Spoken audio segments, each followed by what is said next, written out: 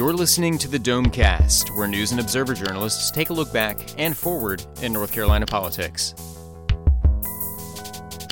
Hello and welcome to another edition of the Domecast. I think this is our 53rd edition since we celebrated our one-year anniversary last week. This is Pat Gannon from the Insider State Government News Service sitting in the host chair this week alongside Dan Boylan from the Insider and Colin Campbell and Craig Jarvis from the News and Observer, here to talk about the developments in this week's news down at the General Assembly and beyond in state government. We're going to start with just a little bit of discussion about what's going on Jones Street this week, which was primarily state budget stuff. There's a few bills here and there that are moving, but the House budget took center stage this week and will continue to through the end of next week when we expect to vote. So, Colin, what are your initial takes? Colin Campbell from the News and Observer, what are your initial takes on the House budget process so far this year? Yeah, so sort of where we stand on the House budget process is they're moving, I think, fairly quickly, given historical standards at least. This week we saw the subcommittees roll out their section budgets. The big question mark right now is the full budget and what it looks like, and of course the thing everyone's waiting on is what will be the plan for teacher pay raises, for state employee pay raises, retiree cost of living adjustments. Those sorts of things will not appear in the budget until the full document's released on Tuesday morning of next week. So this week we were looking at the subcommittee materials, and it was one of the quietest budget rollouts we've seen in a while. I was talking to Gary Robertson of Associated Press, who's been in the Capitol Press Corps for many years, and he and the rest of us sort of felt like there really wasn't much excitement on Thursday as these budget documents were rolling out for different subject areas. A lot of the committee meetings were very short. A lot of times you flip through the what's called the money report, but basically list all the new spending and the amounts, and you'd see just pages of pages that were completely blank.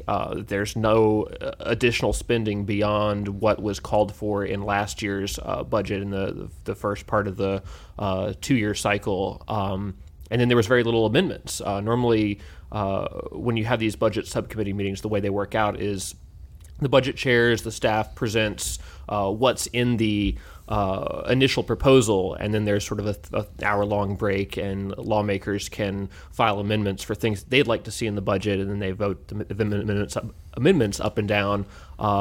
There was very little of that on Thursday. A couple of committees either had one amendment, it was ruled out of order, or even I was in the Health and Human Services committee meeting. They had no amendments in that, so they just passed the budget as it was. You didn't even see that many lobbyists around. The Transportation Committee meeting I was in, I don't think I've ever seen that committee room so devoid of like a giant lobbying presence, which suggests that the lobbying interests didn't feel like they had much to gain by being there.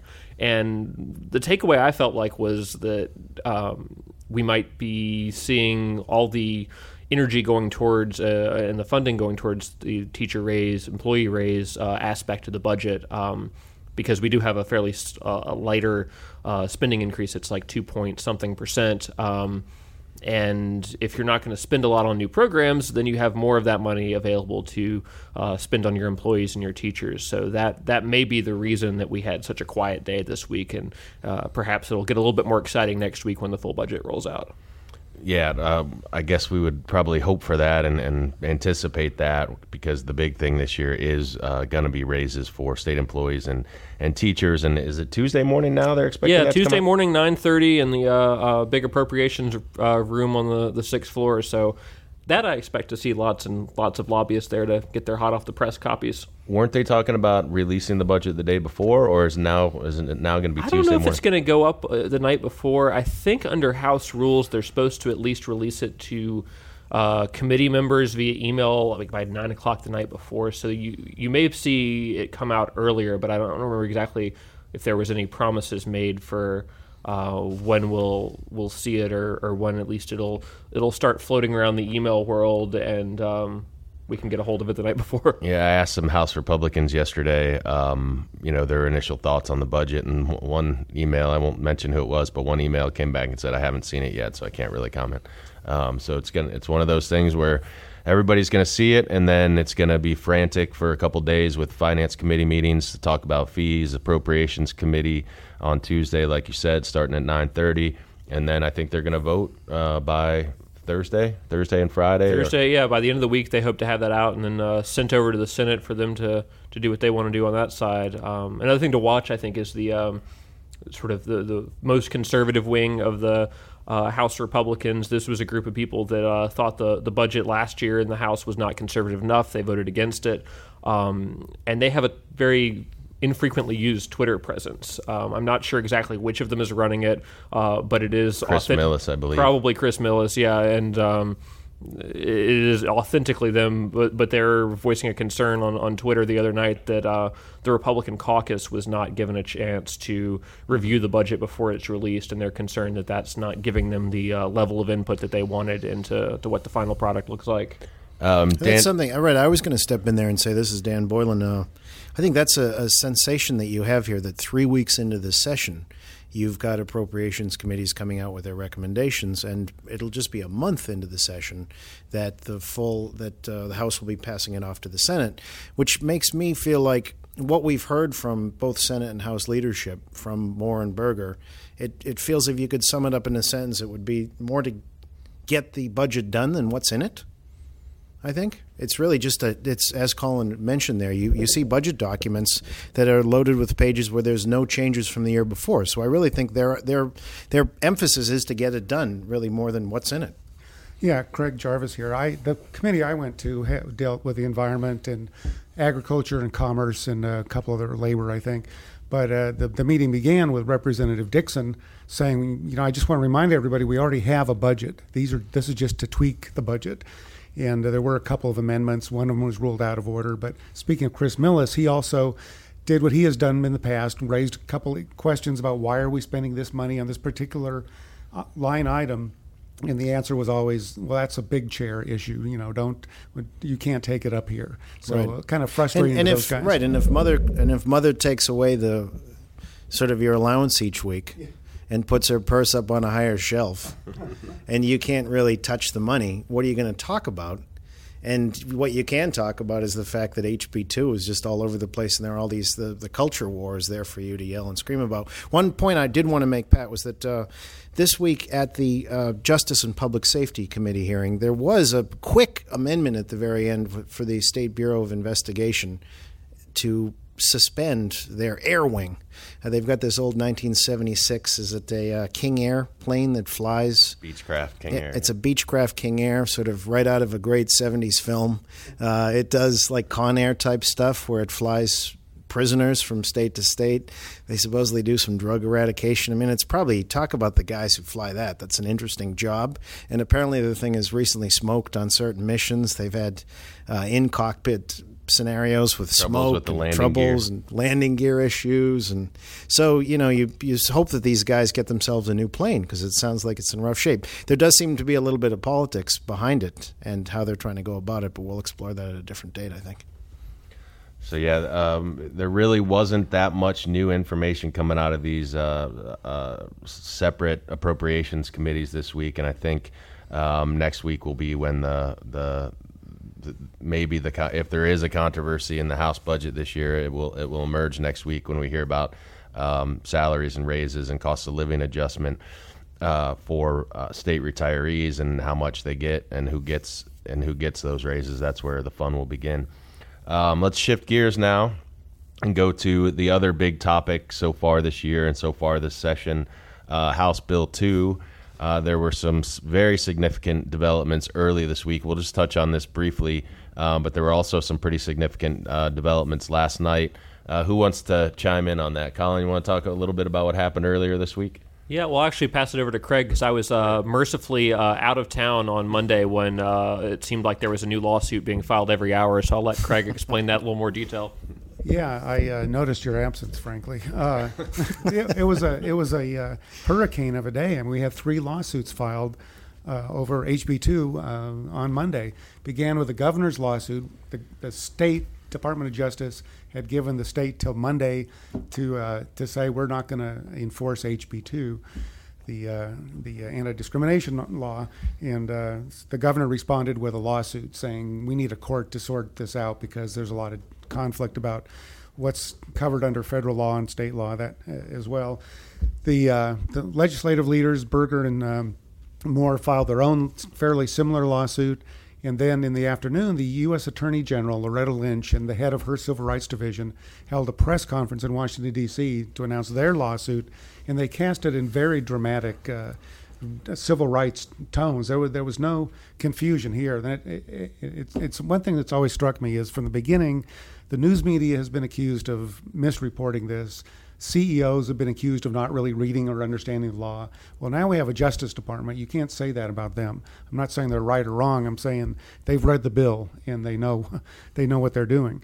Anyway, so that set the tone for the rest of the week, which one thing, we saw Pat McCrory out and about quite a bit more on national TV and radio. Some controversy. The Democrats were trying to gin up about was he making these. He made a couple trips to network interviews, and was that on the public dime? And the governor's office, right, Colin, pretty much said it was, but that's because it wasn't campaign oriented. They were contending. So, but we're seeing a lot of the governor. Maybe not locally. He's answered a lot of. He's been very visible nationally, but kind of inaccessible locally, I would say, for local questions from local reporters.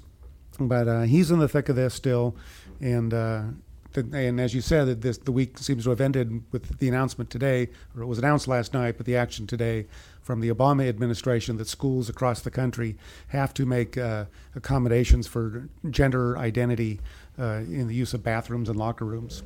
So that controversy continues to roll on. We also had a conservative think tank file a pretty lengthy public records request on Roy Cooper, obviously the Attorney General who's challenging Governor McCrory this fall, and they're basically wanting to know whether Cooper has been complicit or has somehow conspired with these corporations that have come out against House Bill 2 and boycotted the state or left the state or changed their plans or whatever. We'll see what if anything comes of that.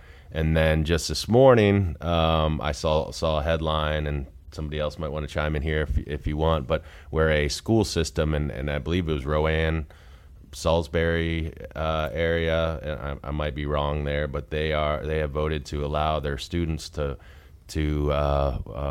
bring pepper spray to school just in case somebody unwanted follows them into the bathroom. So this is spiraling in directions that are unheard of. Yeah, I think go ahead. Well, I was going to say this morning I was listening to some Elvis with my wife and my 10-month-old boys, and we were having a good laugh. And I then got in my vehicle to drive here, and I heard some terrific right-wing radio screeds about, was this 0.01% of the population?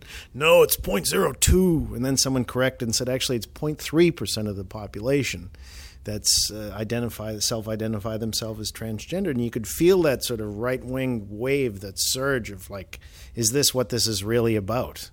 And that I also then thought, well, then there's Pat McCrory, who went from just another North Carolina governor and who cares to suddenly potentially a national hero, really, in these cultural wars for going directly against Washington, D.C.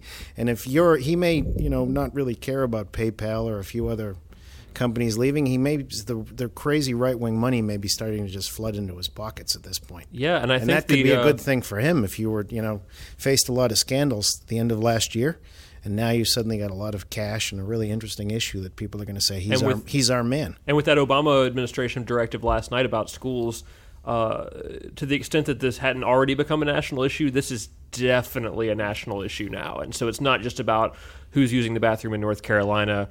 We're going to be talking about who's using the bathroom in every single state in the country, and I'm not sure when it'll be resolved, but it's going to be dominating the headlines for quite some time now, and sort of continuing to instigate the fires of the culture war, as you talked about. Yeah, and then today, I think it was in the business pages of the News and Observer, it talked about how real income in rural parts of North Carolina in the last 20 years is down like 20%, and the shrinking of the U.S. middle class. Yep. So there you go. But bathrooms are a great distraction from abject poverty. That's right. I have a feeling we'll be talking about House Bill 2 just about every week from now until the end of the session. All House Bill 2 all the time here on Domecast. Maybe not even just till the end of the session. It may be till the end of our Domecast or our lives, one or the other. That seems to be the direction it's going. And if you can sense my excitement, you are correct.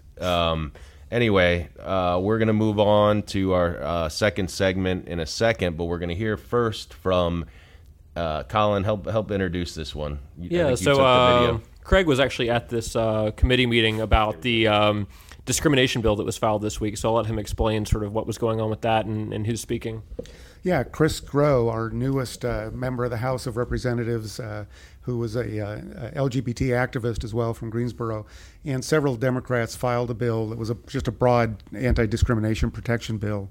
And they had a number of people there, a couple businessmen who are against HB2.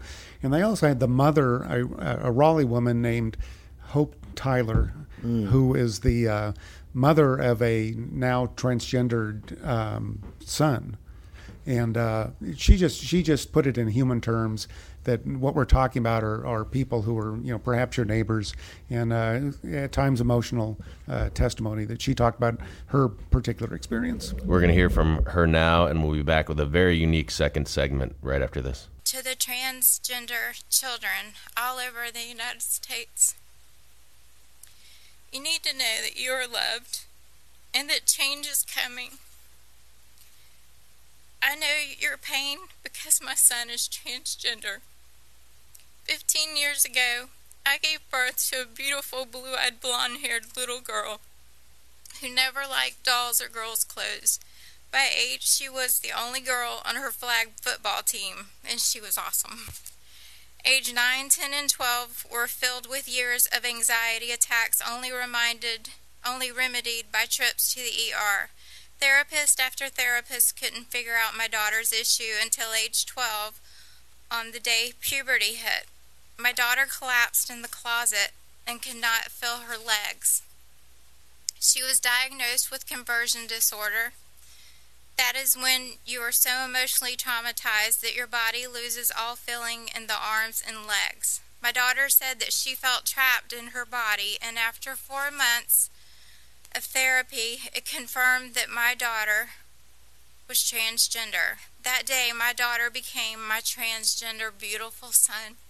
My son had comfortably began to settle in until discussions of HB2 came along. Suddenly, everyone in the trans community had a huge spotlight on them when there was never an issue before. Everyone was catapulted out of their comfort zones. And we're back here on the Domecast. This is Pat Gannon from The Insider in the hosting chair this week. And for the second segment this week, earlier in the week, the General Assembly reached some bill filing deadlines, which, as we all know, when bills must be filed, there's always a flurry of last-minute action in the House and Senate clerk's offices when dozens and dozens of bills are filed. And there were a lot of interesting ones filed this week. Some obscure, some really important, some filed by Democrats that will have no chance of going anywhere, and some that, if they go somewhere, they might be quite controversial. But we all decided to pick a bill that was filed this week that may be a little bit obscure, or unusual, or interesting, and talk about it. So we're going to start with Craig Jarvis from the News and Observer. What bill did you pick this week? I picked the return of the food deserts bill. If you recall, there was legislation last year that would have spent about $1 million in 6,000 convenience stores, mostly in rural areas around the state, to put refrigerated produce, basically to give people the opportunity to eat healthful food. Because, as we all know, beef jerky and nibs you can't live on alone, apparently. But so it's an effort to get good food, good healthy food out to people. The House went along with it. I think it was their idea last year, put it in the budget. Didn't clear the Senate at all. So this time it has resurfaced not as a bill but as a budget item. Representative Pricey Harrison stuck it in the Environment and Agriculture budget, and it would be far less than the $1 million. It would scale back to a $300,000 pilot project. So they're trying again. So was that an amendment from Representative Harrison, or was it in the original version? I think it was a motion, to tell you the truth, because there were only 2 or 3 amendments, 2 of which were out of order. Maybe I'm wrong, but there were a couple of actual motions that she made to the House budget. It wasn't in the budget that they presented. They added it as a result of the committee meeting. Very good. So the food deserts issue comes back up again this year, and that's got a decent amount of attention the last couple of years in North Carolina, where there's some areas that where people have trouble finding good, healthy food. It's like Michael Bloomberg there in New York City with legislating on the soft drinks. Were they 48-ounce soft drinks or the big gulps? The big gulp like bill. 4,000 calories. North Carolina. Well, I'm looking forward to if that bill comes up for a debate again. Michael Speciale gave a great speech on the House floor last year about how if he goes to a corner store, he just wants to get a honey bun, and he doesn't see any value in having produce there. He thinks the produce is usually pretty nasty. But it was one of the more entertaining speeches I heard. So I look forward to a reboot of that speech. I'd like to just have a tube that had nutrients flow through it, so I can wrap my lips around it. Yeah, and they could sell those pretty easily at a convenience store without having to worry about fruit going out of date. And give my money to some. Yeah. Why give it to local people when you can give it to the people with the tube?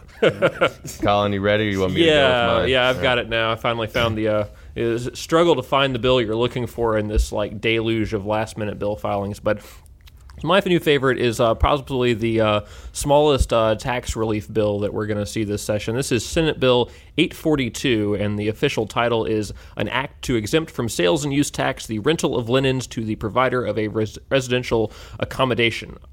So in shorter, that's the Don't Tax My Towels, Bro bill. Who is the sponsor? This is sponsored by Senator Bill Cook, which is not terribly surprising given that he represents the Outer Banks. And generally these kind of linen rentals are when you rent a vacation home at the beach, the rental company will give you the option if you want to pay I think it's the one that I rent, they usually offer it to me for $50 extra, where they'll give you your towels, they'll give you your sheets, and you won't have to bring it from home and worry about washing them when you're all done with your week at the beach. So this, I'm gathering based on doing some basic math here. So if the vacational rental company I use to go to North Topsail Beach every summer charges $50 for this service, tax being 7 or 8% sales tax, that's going to save me $3 to $4 if I go to that option while I'm at the beach. So that might be the make or break as to whether I spend the extra money on the linen rental or whether I decide to save $55 and just bring it from home and wash it when I get home. So I assume this is considered to be an economic development deal for the coast and hoping to get more people willing to pay that extra money for vacation linen rentals. But I'm not sure it's going to do the trick just for the extra $3 or $4 you might save by not having it taxable. But it is funny, too, that given this is coming from a Republican senator, the Republicans, particularly in the Senate, actually, have made a big deal of trying to get rid of loopholes in the tax code and just overly simplify away from all these exemptions that have kind of littered the tax code over the years so that everyone's paying a more fair rate. That's the gospel of Bob Brucho that we've been hearing for years, and this is definitely an example of sort of the whack-a-mole game of tax exemptions popping up as everyone has a constituency and everyone is kind of hard to kill. Senator Cook and some of the other coastal legislators as well want to make ferries free for all travelers in the eastern part of the state too. Yeah, and that's in the House budget this year. The House has tried to do that for several years, has not had much success, and they claim that they're in earnest negotiations with the Senate already about trying to get the Senate to buy into the no-toll ferry plan. But we'll see if that actually happens when the Senate comes out with their budget. They don't sound terribly convinced yet. Yeah, ferries don't cost much at all to ride as it is, and you'd just be throwing away a bunch of tourist dollars. Yeah, it's one of those arguments, I guess. On one hand, you've got the people who are commuting on the ferries, but then you've got tourists who, they're only to ride it once, so they don't really care how much they pay. But and then you get those people who'd save the $3 on their linens, Yeah, showing up to take free ferry rides constantly and be a mess.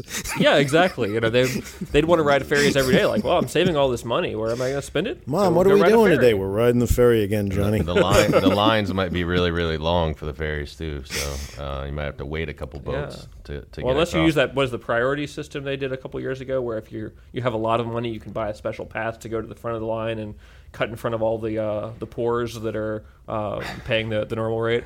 I always thought that $5, the South, when I lived down in Wilmington, the Southport Fort Fisher ferry, I think it was $5 either way to go across in your car. I thought that was the best deal going. Yeah. Anyway, that's another topic for another day. I'm gonna jump in here with a bill that I wrote about and that I thought was interesting and that is gonna potentially get a decent amount of attention for those who visit the legislative building on a regular basis, from lobbyists to journalists to family members of legislators, and then all of the classrooms that come and visit and watch the House and Senate in action from the galleries. Now, the galleries are perched above the House and Senate floors, and sometimes they're full, sometimes they're pretty empty, but there's usually always people there. So a bill was filed by Representative Rick Catlin and a couple other prominent House members this week to put metal detectors outside the galleries and require people who sit in the galleries to pass through those metal detectors for sessions. On a typical day when none of the House or Senate members are on the floor, that wouldn't happen. But the idea is that this building, or the legislative building, we're sitting in the News and Observer right now, but the legislative building is pretty much open. There are plenty of police around, but there really is it's considered one of the most open government buildings in the country. And I think a lot of people think that's a great thing. But with the protests recently and, any other occurrences in government buildings that we don't really want to speak about, people are starting to be a little bit concerned about their safety, especially when they're sitting on the floor with the gallery perched above them. I talked to the newly installed General Assembly Police Chief yesterday, Martin Brock, and he said that there are a lot of discussions going on around security in the legislative building. He didn't really give any details or say what his opinion was, but he said there are discussions going on. So I think we'll see more of that in the near future. Now, Dan Boylan, what's your bill? Thank you, Pat. Fascinating bill this week. Talking about fascinating bills, Representative John Bradford, a Republican from Mecklenburg. I spoke to him, and he'd recently been driving out of state and noticed roadside memorials that were more permanent than the ones that we had in North Carolina. North Carolina, the Department of Transportation has got a policy that only signage on roadsides can be related to the road. So they've got this sort of I was reading about this a little bit more, and it said that roadside memorials, a wreath for someone who's passed away, for someone who's died in an accident on that strip of road, it's a little bit like speed limits. That, the posted speed limit is 55, but who really drives 55? And there's a little bit of discretion as to how this goes about. The Department of Transportation recognizes that families need to grieve. So if they see a roadside memorial, they'll let it go for a little while, sometimes up to 30 days, and then they'll try and actively contact the family and say, well, would you please take that away? Bradford's bill would formalize this a little bit more and allow a system by which you would pay the Department of Transportation $500 for a permanent sign. Might be he was talking about something that was small, the state of North Carolina, potentially with the name in the middle of who had recently passed away, who the beloved was. Any money that was left over from the construction of this would go to the Humane Society for the rescue of animals in North Carolina. It seemed like a very rational, interesting approach to this sensitive topic. I remember that back when I was working down in Wilmington, there was a spate of fatal car crashes, and there were these roadside memorials would pop up all over the place, sometimes on state roads, sometimes on city road, city of Wilmington roads, and it was always a big question because there'd be people who just really wouldn't like them and thought they were distracting and would make them sad when they drove by them, and other people thought, this is perfectly acceptable to allow families to grieve if that's what they want to do. So it is one of those things that's been discussed for a long time, and hopefully they will come up with a good solution to allow families the appropriate level of grief for their loved one who was lost. And also, if you put signs on the roadway, it reminds people to be careful. Yeah, Bradford said something classy and formal, and that when you pass these things, you often do pause and think, especially if you see one that says someone young or mother of so and so, and it does give you time to pause. Fascinating. I've spent a lot of time around the world, and I had a friend who was an anthropologist in Bali. And in Bali, there'll oftentimes be shrines that people will actively really go and stop and pray at on the side of a road and give flower offerings very regularly. And we do that a little bit here. And it's a very nice thing. It reminds you of the frailty of, the folly and the shortness of this existence. Right. Well, thanks, Dan. Those are 4 interesting bills. We could each all probably take 3 or 4 more and go through a whole bunch, but we don't have time for that here. So we're going to let Dan Dan Boylan take this segment out. Yeah, speaking of the frailty and folly and joy of this short existence, one evening this week, when I left the General Assembly building, I was wandering across the old state capitol, which is just up the road from the General Assembly, and it was almost sunset. It was that beautiful light, giant oak trees swaying above, and I heard a sound. It was a trumpet. Someone was playing the trumpet there, and I wandered over and found an old man playing the trumpet. And we managed to capture a little bit of his story and some of the sound. Richard Jacobson. Richard, where are you from? Upstate New York. And how old are you? I'm 71. Super. What are you doing in North Carolina? Well, I'm traveling across the country through the states, the capital cities of each state during this election cycle. Nice. And you play... Patriotic hymns and Christian hymns. Nice. Christian hymns, classic, American... Yeah, like O Rugged Cross and Glory Hallelujah. Glory Hallelujah, those. Right, the national anthem. National anthem. Super. That's phenomenal. And how many state capitals have you been to? Well, just 2 or 3 so far. I started a week ago. And you're going to go to? From here, I'll go down to South Carolina, Georgia, Atlanta, Louisiana, Mississippi, then up to Arkansas, and work my way across. That's about as much fun as you could have. That's fantastic. Okay. Could you play a little something for us? Yeah, sure.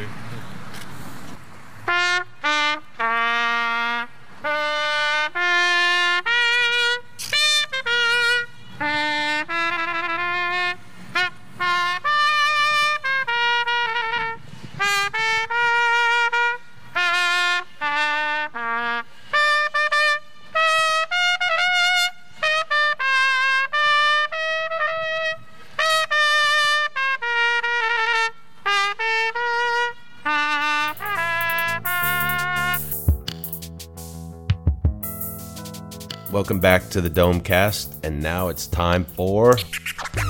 Who is your headliner of the week? Who is your headliner of the week? Who is your headliner of the week? Headliner of the week.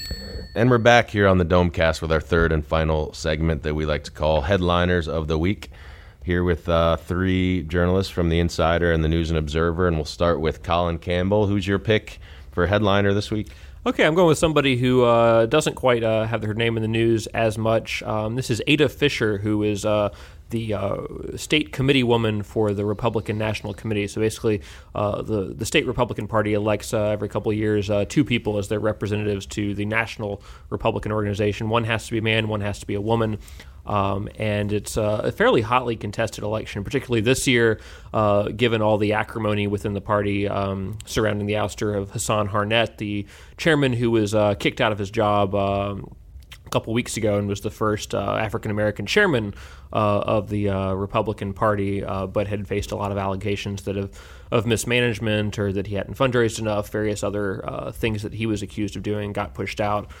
So there's this sort of split in the party between the Hassan Harnett, sort of Tea Party-oriented, grassroots, probably more conservative folks, and then what's more termed the establishment of the party, folks like Dallas Woodhouse, who's the executive director, the new chairman that they've appointed, Robin Hayes, a former congressman, and then the folks that sort of ally themselves with the state's top elected leaders. And Ada Fisher's interesting because 45 seconds, not 45 minutes. Yeah. Are we keeping time now again? This is the time the bell comes back. This is when our recent special guest would be pulling her hair out. That you're taking way too long. But no, go ahead. Yeah. Sorry. Well, The gavel's coming to down speed it soon, up. Colin. Yes. She may be allied with the establishment wing. She had opposition from somebody who's more Tea Party oriented, won by 4 votes. And in her speech, she described herself in a number of interesting categories. She's a black, female, Jewish Trump supporter. And she said that in her speech, the visiting National Journal reporter from D.C. standing next to me just went wide-eyed because that's the joy of North Carolina politics. So Ada Fisher for Headliner of the Week. Ada Fisher in the hat, and we're going to skip over to Craig Jarvis. Yeah, from the News and thank you. Observer. Who's your headliner this week? My headliner is Representative Larry Pittman, Republican from Concord. I think he got his first bill clearing a chamber this week.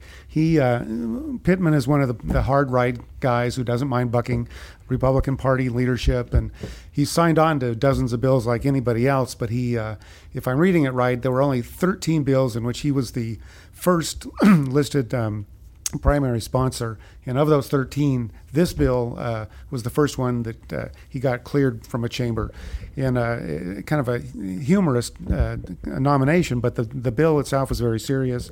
It has to do with increasing the penalties for impaired boating.